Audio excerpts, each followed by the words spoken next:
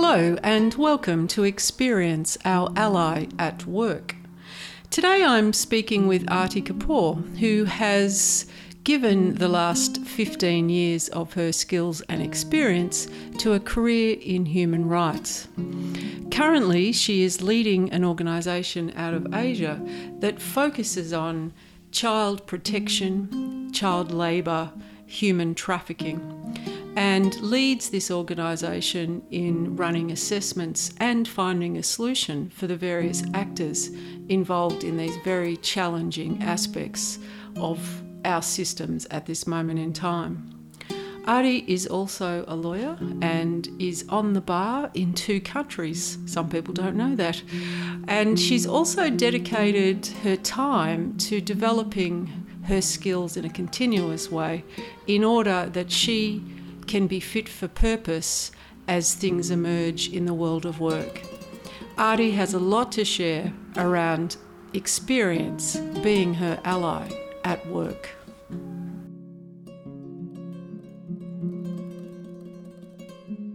Welcome, Arti. It's fantastic to have you with us today.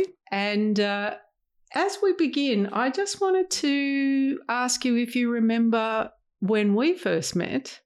And did we learn anything? Can you remember? Oh, goodness. All right. Well, firstly, wonderful to be on the show. Thank you for inviting me. This is an absolutely wonderful privilege. So, So when did we first meet? We met, I think, back in 2012, was it? And it was at my first group relations conference in Bangkok. Yeah, so when I first met you, you were one of the directors of that conference. Mm-hmm. Yeah. Oh, so that was the first time we actually met in person? No, actually, I've just remembered. I met you at an event where you were speaking about group relations at the hotel in Bangkok. It was an evening event. It was a kind of it was an introduction to group relations. Ah, okay. So that was the first time. So Dort, with Dort Dorothy. brought me along. With Dorothy Scheffel, who was really, really excited to introduce us.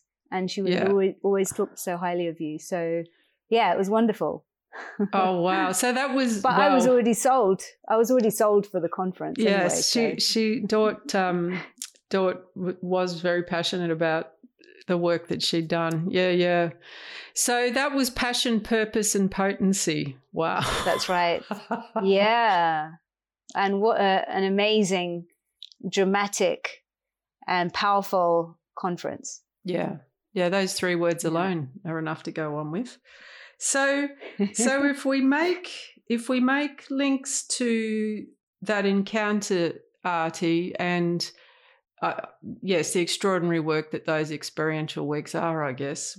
Where does that take you in relation to your learning from experience? So where does that take you in your mind? Well, at that time, I didn't quite intellectually understand, if we go back to the conference, I didn't actually intellectually or conceptually know what it was that I was learning. But experientially, I realized, and it was the beginning of my realization and the journey to understanding that experience actually matters. Experience as in what I'm feeling right now, what is being felt by the group right now, and the present moment. And up till then, I had already been a practitioner of mindfulness. And that practice from a Buddhist point of view was very much held as in an individual capacity.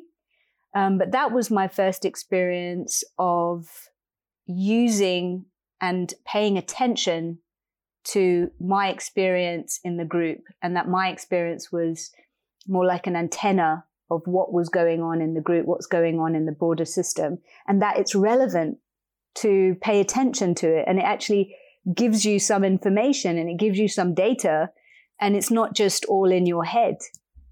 So that was And it's exactly. not all just it's about not all you. just about me. It's Imagine. about the interactions and the dynamics in a group, as well as historical roles. And oh my God, so much. Yeah. So that really learning to tune into the experience in the moment, so the feelings, emotions, responses, if you will, you really were able to start to reflect and analyse, I guess, on what's mine, what's the group, both and probably. Where did that take you in terms of your professional work? So when I say that, it's all professional, but the work that you were busy doing in the world. Well, the biggest influence was and still is the idea and the ongoing working hypothesis that it's all not just about me and my experience, and not to take it all so personally. I have always worked in challenging circumstances.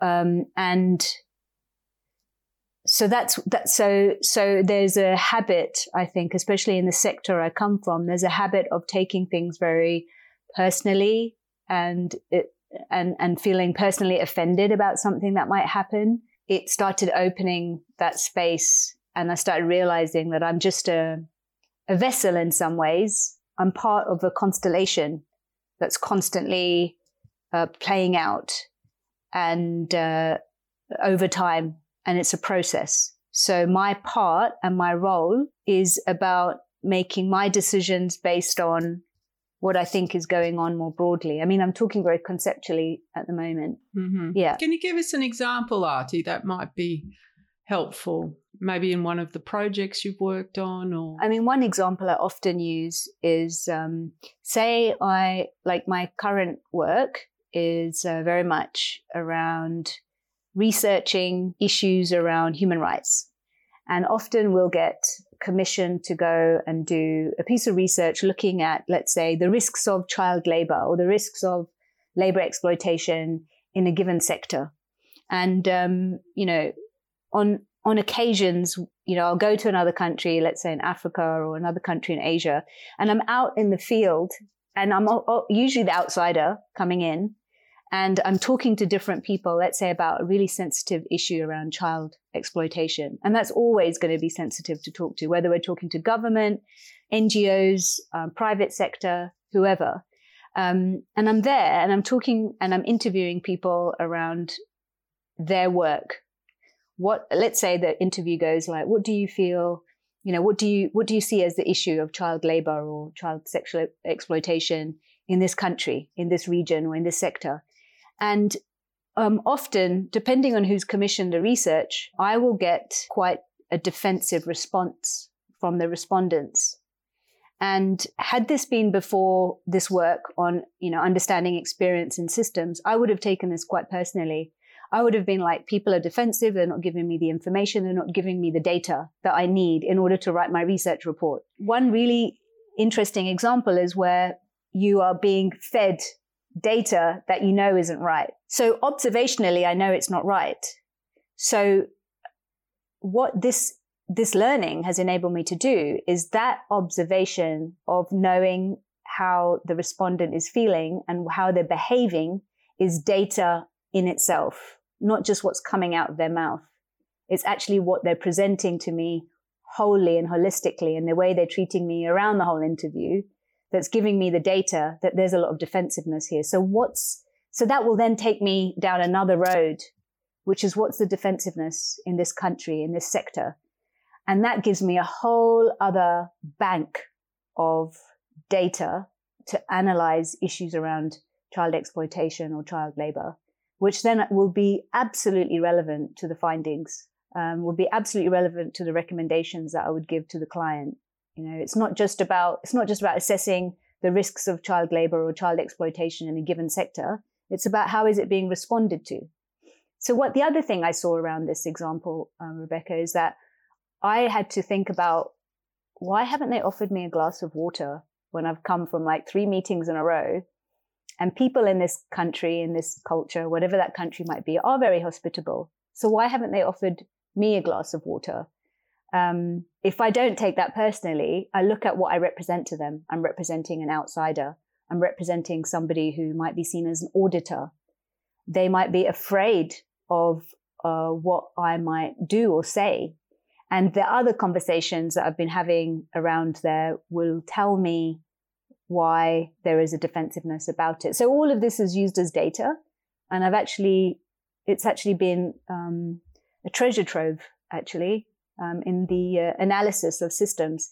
And so this is fantastic. I've been able to use systemic analysis as a way of providing realistic recommendations on what governments should do, what private sector should do, how NGOs should behave if they really want to eradicate issues around child labor or child exploitation, things like this, in ways that are going to work for the system, rather than this is what the law says, this is the International Convention on the Rights of the Child, and therefore you should do this. I mean, that's just ignoring the realities on the ground. So it's like growing another dimension of our brains, really. So it's the data, if you will, that's present. Yes. But possibly not acknowledged or wasn't acknowledged previously in your practice. So I'm hearing you say that you're in the field, you've got different people that you're interviewing. They represent different parts of the system. So they might, or factions, if you will. And you're looking at what they might be holding or what they might be representing in terms of the position and why, rather than going, okay, these people aren't talking to me, what they're rude or whatever. So really understanding them as actors in the scene. As actors, yes. And also what they project on each other. So, for example, one recent piece of research we did in Nepal, like the example that I was giving from before was from West Africa. Another research we did in Nepal, and it was about migrant labor and recruitment. And one of the habits, and I call it a habit because I want to always check these assumptions, is that the recruitment agents are always really bad because they exploit workers that want to go abroad to work. Because Nepal's very tricky, isn't it, around when you do want to go abroad, there's all sorts of hoops, isn't there, around what has to be given back to the country, or is that correct with Nepal? So Nepal is one of the countries which has a very high proportion of GDP connected to remittances. There we go. Thanks, Artie. Yep. Mm-hmm. So a lot of their GDP relies on remittance income, and because there is nervousness and I guess international standards that say that migrant workers shouldn't find themselves in huge amounts of debt before they even arrive in the country that they want to work. This has led to the government kind of deciding that the agents shouldn't charge any recruitment fees to workers. And so some of what the NGO reports I've read have done is to say that they need to enforce this law that says don't charge workers this fee. What we did, and what I did when I was leading the research, was why isn't this law working? Is it just about saying, right, the government should enforce this law and invest all this money and get all the police officers and labor inspectors and all and such and enforce this law? Well, or maybe we're looking at whether the law was feasible in the first place and why did it come about? And actually, is there another way of getting to the same target of reducing recruitment fees without passing a law and telling everyone to just do it? I mean, it's a kind of either you comply with the law and it's all black and white, or you actually look at what are the forces and factors that are leading to workers being charged, the equivalent of up to 6 months of their salary before they can even earn anything for themselves. So then we have to look at the systems. So how are the agents working with the governments and what are they projecting on each other and what are they blaming each other for? A lot of finger pointing going on that's what's been really helpful in understanding socioanalysis and systemic analysis, is unpacking what they're projecting onto each other. What do you mean by projecting, Artie? So demonizing the agents to say they're all really bad. They're just all exploiters. And actually when, and then the government passing this regulation without even consulting the agents. And actually when you go to the agents, they say, look, we need to earn a living. We understand there's lots of malpractices going on, but there's actually another way of doing this where we can come to an agreement together. And this happens a lot, I think, in the human rights world, where, you have the international conventions, you have the laws, and they're not enforced. Mm-hmm. And is it just about making rules and enforcing them, or is it about looking at what forces and factors are in place and how these systems interact with each other, and actually building a plan where you're understanding the behavior, mm-hmm. not what's being said, you're understanding the behavior, and then you're looking at what drives those behaviors. And this is where we come from. So this is the kind of analysis that I've now been able to do since that whole journey started, from that first group relations conference in Bangkok in 2012, when I saw how people in that conference were interacting with each other. There was a huge tension going on between, I think, one participant and the other director, Bruce. And it was unpacked.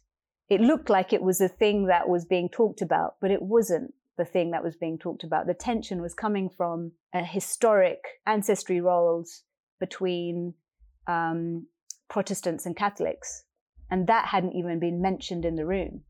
And when that was named, all of a sudden, all this tension came in, and then it was released. And all of a sudden, you're able to come back in the room and actually look at the task, So those are some pivotal moments. So when the unseen but known in a way forces and factors were influencing the behaviours, that had to be attended to, is what you're saying. Yeah. Before exactly. the work could be resumed, if you will, because it became the work, or the distraction. Yes. Yes. Because otherwise you're denying what's in the room. It's like all this conversation about race. Mm. When people say, I don't see colour, it's denying. Yeah. It's denying it. Mm-hmm. But it's in the room. That's true. Yes. Yeah. And in what ways is it influencing what we're doing here is a great question. Yes. Rather than pretending that we're not carrying different parts. Yes. Yeah. And different representations and different identities. Yeah. So with the capacity to, I guess, name the unseen but known, if you will. I know that's a long sentence. Where has that taken you in terms of impact, Artie? So in this work that you're doing in human rights and children's rights, what's been the impact? So do you feel that you're making progress, getting useful outcomes, the point, if you will? Yeah. Well, if we say before and after, before I used to feel pretty disillusioned, with the state of affairs. Let's say a standard, a human rights standard around, let's say, labor issues, and it's not being complied with.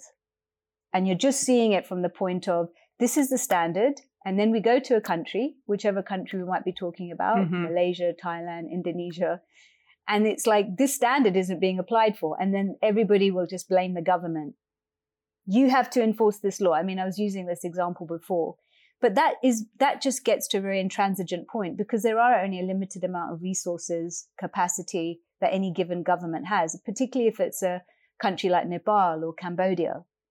And then you've got, so now what this systemic analysis has allowed is for us to look at not just, this is the law and this is why you must comply, but actually look at behaviors. So everybody knows this is the law, but why isn't compliance happening? It's not happening because it was unrealistic in the first place. So what is actually realistic? Rather than saying, child labor is really bad, we got to eradicate it now. Well, that's not realistic. Let's look at a 10-year plan, a 15-year plan, and look at, let's say, child labor in West Africa in the cocoa sector. If we have a realistic 15-year plan and we look at all the different elements and change change the drivers over time, we're going to be at a much better position than if we are reactive and we're stuck in this law versus compliance, and the two have to match. That is working with, that's denying the unseen. The unseen is that there's not enough education systems. There's not basic access to school in West Africa. Let's get the education system sorted out first. Stop looking at child labor. Let's step back and actually look at education for the next 10 years. Then we can come back to child labor. So this, it's kind of opened up. It's opened up the horizon, and it gives us more space, and it gives us a lot more options about how to tackle something. And when I am able to speak like this, given all the technical experience I had from before, and now using this whole other dimension of systemic analysis, I'm able to speak with a lot of confidence because I've already spent 20 years or so in the field. So now I can actually say, look, this is what is possible in 10 years, 20 years. So yeah, it's given me and my team a completely different edge. Completely different edge. Yes. And do you feel that with this experience, you're able to influence the partners that you work with? Yeah, because they feel stuck. They're like, how are we going to change the situation? And I say, we do it like this. And isn't this more realistic? And it makes sense because it resonates. Because you're bringing like you said, you're bringing the unseen into the room. Because when you start pointing out the unseen things, it's not like nobody else has seen them too. And there's almost a kind of sigh of relief because they're like, oh, we can bring those things in the room. I'm like, yes, we have to bring those things in the room. Otherwise, we're being unrealistic. We're just looking at a concept. But we're not working in a concept. We're working in a society where things are complex. What I find is that people are afraid to lean into that complexity. But so it's like another muscle. But because we use that muscle and we present the complexity, and then we provide a kind of recommendation through it, it is, I think, like our clients find it a sense of relief. And that is because that's when they genuinely want to find a solution. And so that's why it resonates. It makes sense. The difficulty is when people still want to stay in the denial and they don't want to bring the unseen in the room because it feels messy. Yeah. And they want a report stitched up and work finished by the end of the week. And you're talking about a 10-year transformation of West African education. Exactly. Yes. So does that mean that in that example with the cocoa that the employers and the cocoa producers, they then have an opportunity to assist in what's possible in the educational piece rather than perhaps continue to unwillingly collude or otherwise with the current system?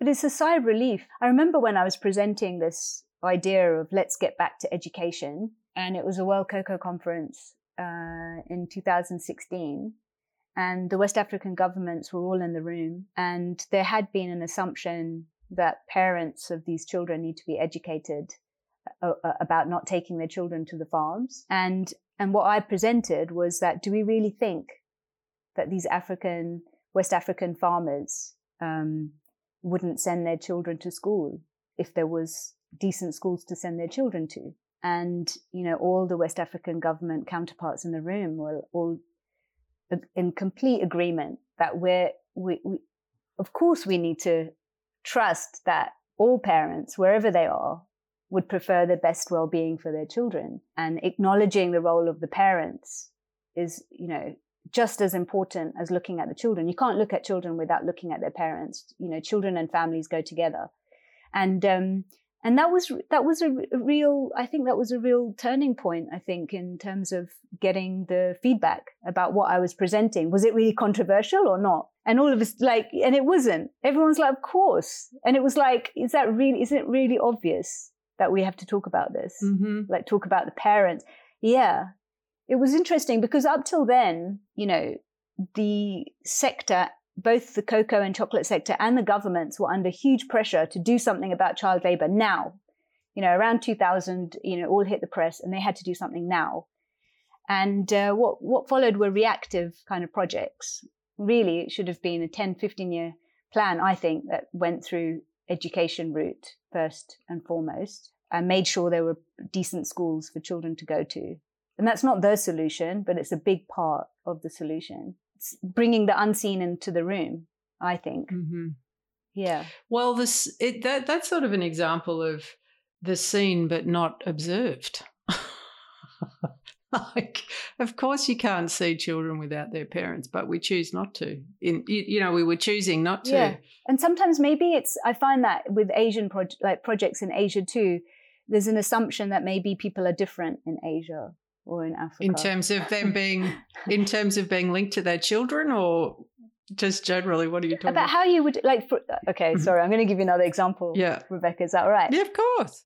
Okay. So another example is where most of the time Westerners want to come to Asia, mm-hmm. and they want to go and visit an orphanage, or they want to go and visit a school. Oh, yes. And they're like, we want to be able to give some donations. We want to, and they're in, let's say, Cambodia or Vietnam or whatever for a few weeks. And they want to have this experience of, helping these poor little children in orphanages.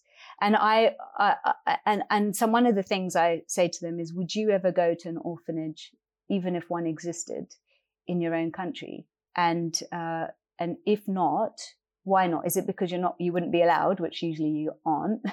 But could you walk into a school in the UK or in the Netherlands or in the US and just go around starting to take pictures? Of course not. So why is it okay to come to Asia and do it here? Mm-hmm.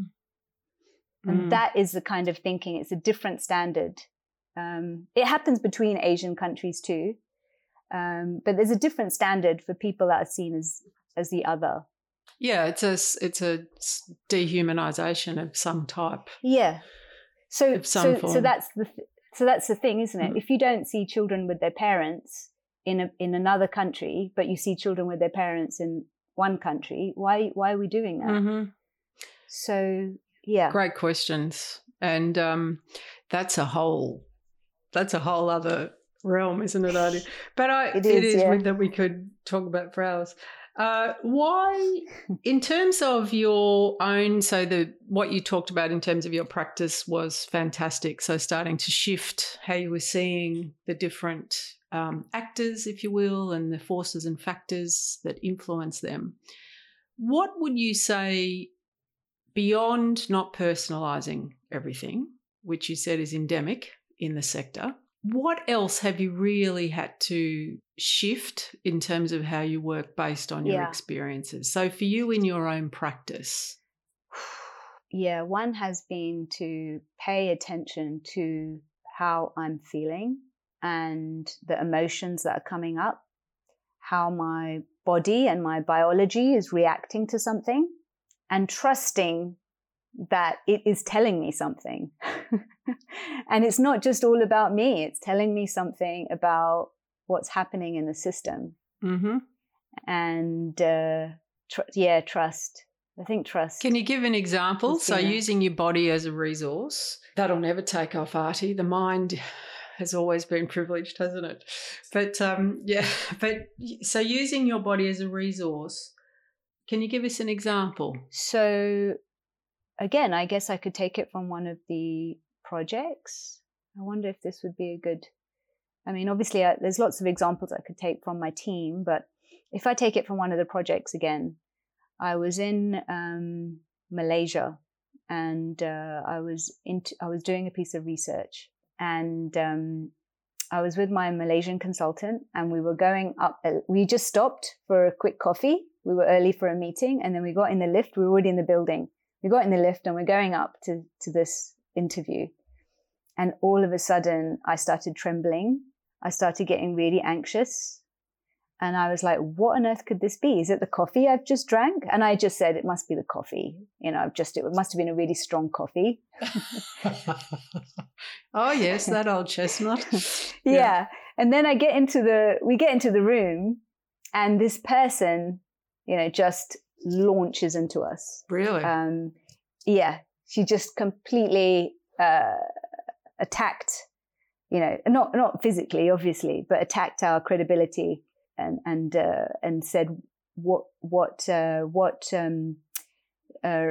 credibility, what experience do you have working in this field, working in this country? Why are you even here? Why have you been commissioned to do this? You know, you guys aren't qualified, etc., etc. And it was funny because going up in the lift, I actually said to my consultant, I don't know what's going on. I feel like I'm getting ready for a fight. Oh. And and that was really interesting because I did not connect it to this interview that we were walking towards. Now I will trust those instincts. But in the room, it was just like, okay, so this is what it's about. Like the fight or flight mechanism was already, you know, going off. It's like the antennas are already out there. So this is something I get a lot where I have the feeling before the event. Oh, wow. Okay. It's almost like, this is something that I've noticed. And I know that different people have different propensities or capacities in this way. But that's one example of where, you know, I trust the feelings. There's something happening in the system and that I trust it. So when that happens now, I just become very vigilant and become very aware in the present moment of what's going on and just preparing myself for what might arise in any given moment. Mm-hmm. Yeah. So it's a flag for come to attention, Artie. Yes. Please notice what's about to happen or is happening. So it's sort of like, but without becoming lost in the anxiety, I guess. So yeah. And sometimes the feeling isn't mine. So that was an example of where that was coming out in a direct interaction between me and this other person. Mm-hmm. But other times I'll get that same feeling, but it isn't mine and it isn't going to come out from my interaction with another. I am picking it up because I'm facilitating a group. Yeah. And so I'm actually picking up somebody else's feelings. Mm-hmm. And when I don't realize that I'm actually picking up on somebody else's feelings, I misstep, I think. But when I think, okay, whose feelings am I picking up here? What is, you know, then that just takes me to a whole other dimension, because then if I'm able to speak to it and bringing in and use it as a communication of intersystemic issue or something like this, then it gives me a whole other understanding of what's going on. Yeah. That reminds me of, particularly in your sector where you're working with your organisations that are working at very challenging issues, if you will. You know, like it's not easy work in terms of human beings. That reminds me of you know, the feelings that the group might have based on the work that they're doing. Yeah. You know, that they're commissioned to do, or the purpose of their organisation. And I think sometimes we forget that the work that people do can generate all sorts of feelings. It's not just feelings about the other humans in the room. Yes, exactly. And that's so valuable, I think, to remember. Absolutely. When we're encountering groups. Exactly. And in this field, you know, you'll remember that I wrote a thesis on this, but it's almost like the field of work that we do. Let's say we're working on labor rights or labor exploitation. You know, I've been seeing directly how that can be mirrored within an organization. Oh, yes. Yeah. The very issue that you're working on in the field can be mirrored inside the organization. So if you're a women's rights organization, you know, you'll be fighting for women's rights out there, but inside the organization, you won't have any maternity leave policy. They may. That's not funny. I've seen this. Yeah. But it's amazing. Yeah. Or you're working on anti-trafficking issues, anti-human trafficking issues, but within your organization, you don't even issue work permits for your own staff. Yeah. Yeah. So this is another thing that I've been very aware of in my agency, is being very clear about the contractual boundaries and agreements between all the staff and all the team and all the consultants, being very clear about what's getting paid for what, and having a very open and transparent communication around that. And actually saying in the room, like, this, we have to be aware of this because these are the issues we're working in the field. Yeah. Yeah. So you're sort of talking about the residue or the challenging aspects of what the organisation does, imbuing the organisation itself, is how I'd think about that. Yeah. So having to pay attention to what we're busy transforming outside. Is it present? Exactly. Is it present here? Yeah. Yes. And do we need to transform it inside? Not only intrasystemically in my agency, but also intrasystemically with the very client that we're working for. So if we've agreed, 40 days of work. Yeah. And they end up, expecting 80 days of work for us. And let's say the project is on labor exploitation. Yeah. Well, what do you think you're doing now with us? Yeah. And as an agency, we really can't collude with that because we wouldn't be doing our transformative work. Oh, exactly. Yeah. This is it. Yeah. And this is one huge deal in our organization. It's like that boundary has to be clear because otherwise we are just getting into the same path. How are we going to change things out there if we can't even do the transformation here? Yeah. So that's ongoing attention. Those boundaries wouldn't be already set. They'd need ongoing attention, I guess. Yes. You'd have to be very vigilant around. Yeah. And obviously we lose, it's a balancing act the whole time. Oh. We can't just get it right in all the time. No. Well, none of these issues are sorted, are they? So it's an ongoing step-by-step process. So, Artie, as I'm mindful of coming up to time, what does all this mean for where you are right now in terms of your world of work? Where's this taken you when you're thinking about this conversation and where life has led you? So, right now it's just a continuous balancing act. I run a small but very busy consulting agency. And it's a continuous balancing act in terms of doing the task of the deliverables and the outputs, and at the same time developing myself and the team and the systems to be able to work with this, systemically and understand patterns and themes and make working hypotheses.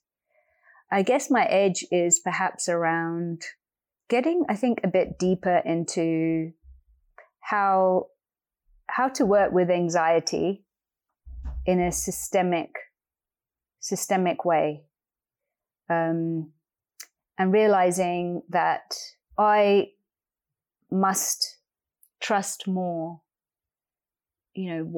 Trust more in the processes that are unfolding, and keep remembering that I'm not in control of. Not much at all, really. Probably nothing. Yes. Depending on which lens you use, but the illusion of control. Yeah. And that balance when you're leading and managing a very complex operation. And making sure, one of the things that has been really important and which has been working is the relationship side of things. Making sure the relationships, not just the role relatedness, but the relationships are also good and strong. And that's, at the end of the day, we're all human beings, mainly, trying to do the best that we can. So, and we might get caught up in systems, but when we meet again in other systems, we can present ourselves very differently. So it's that humanness that I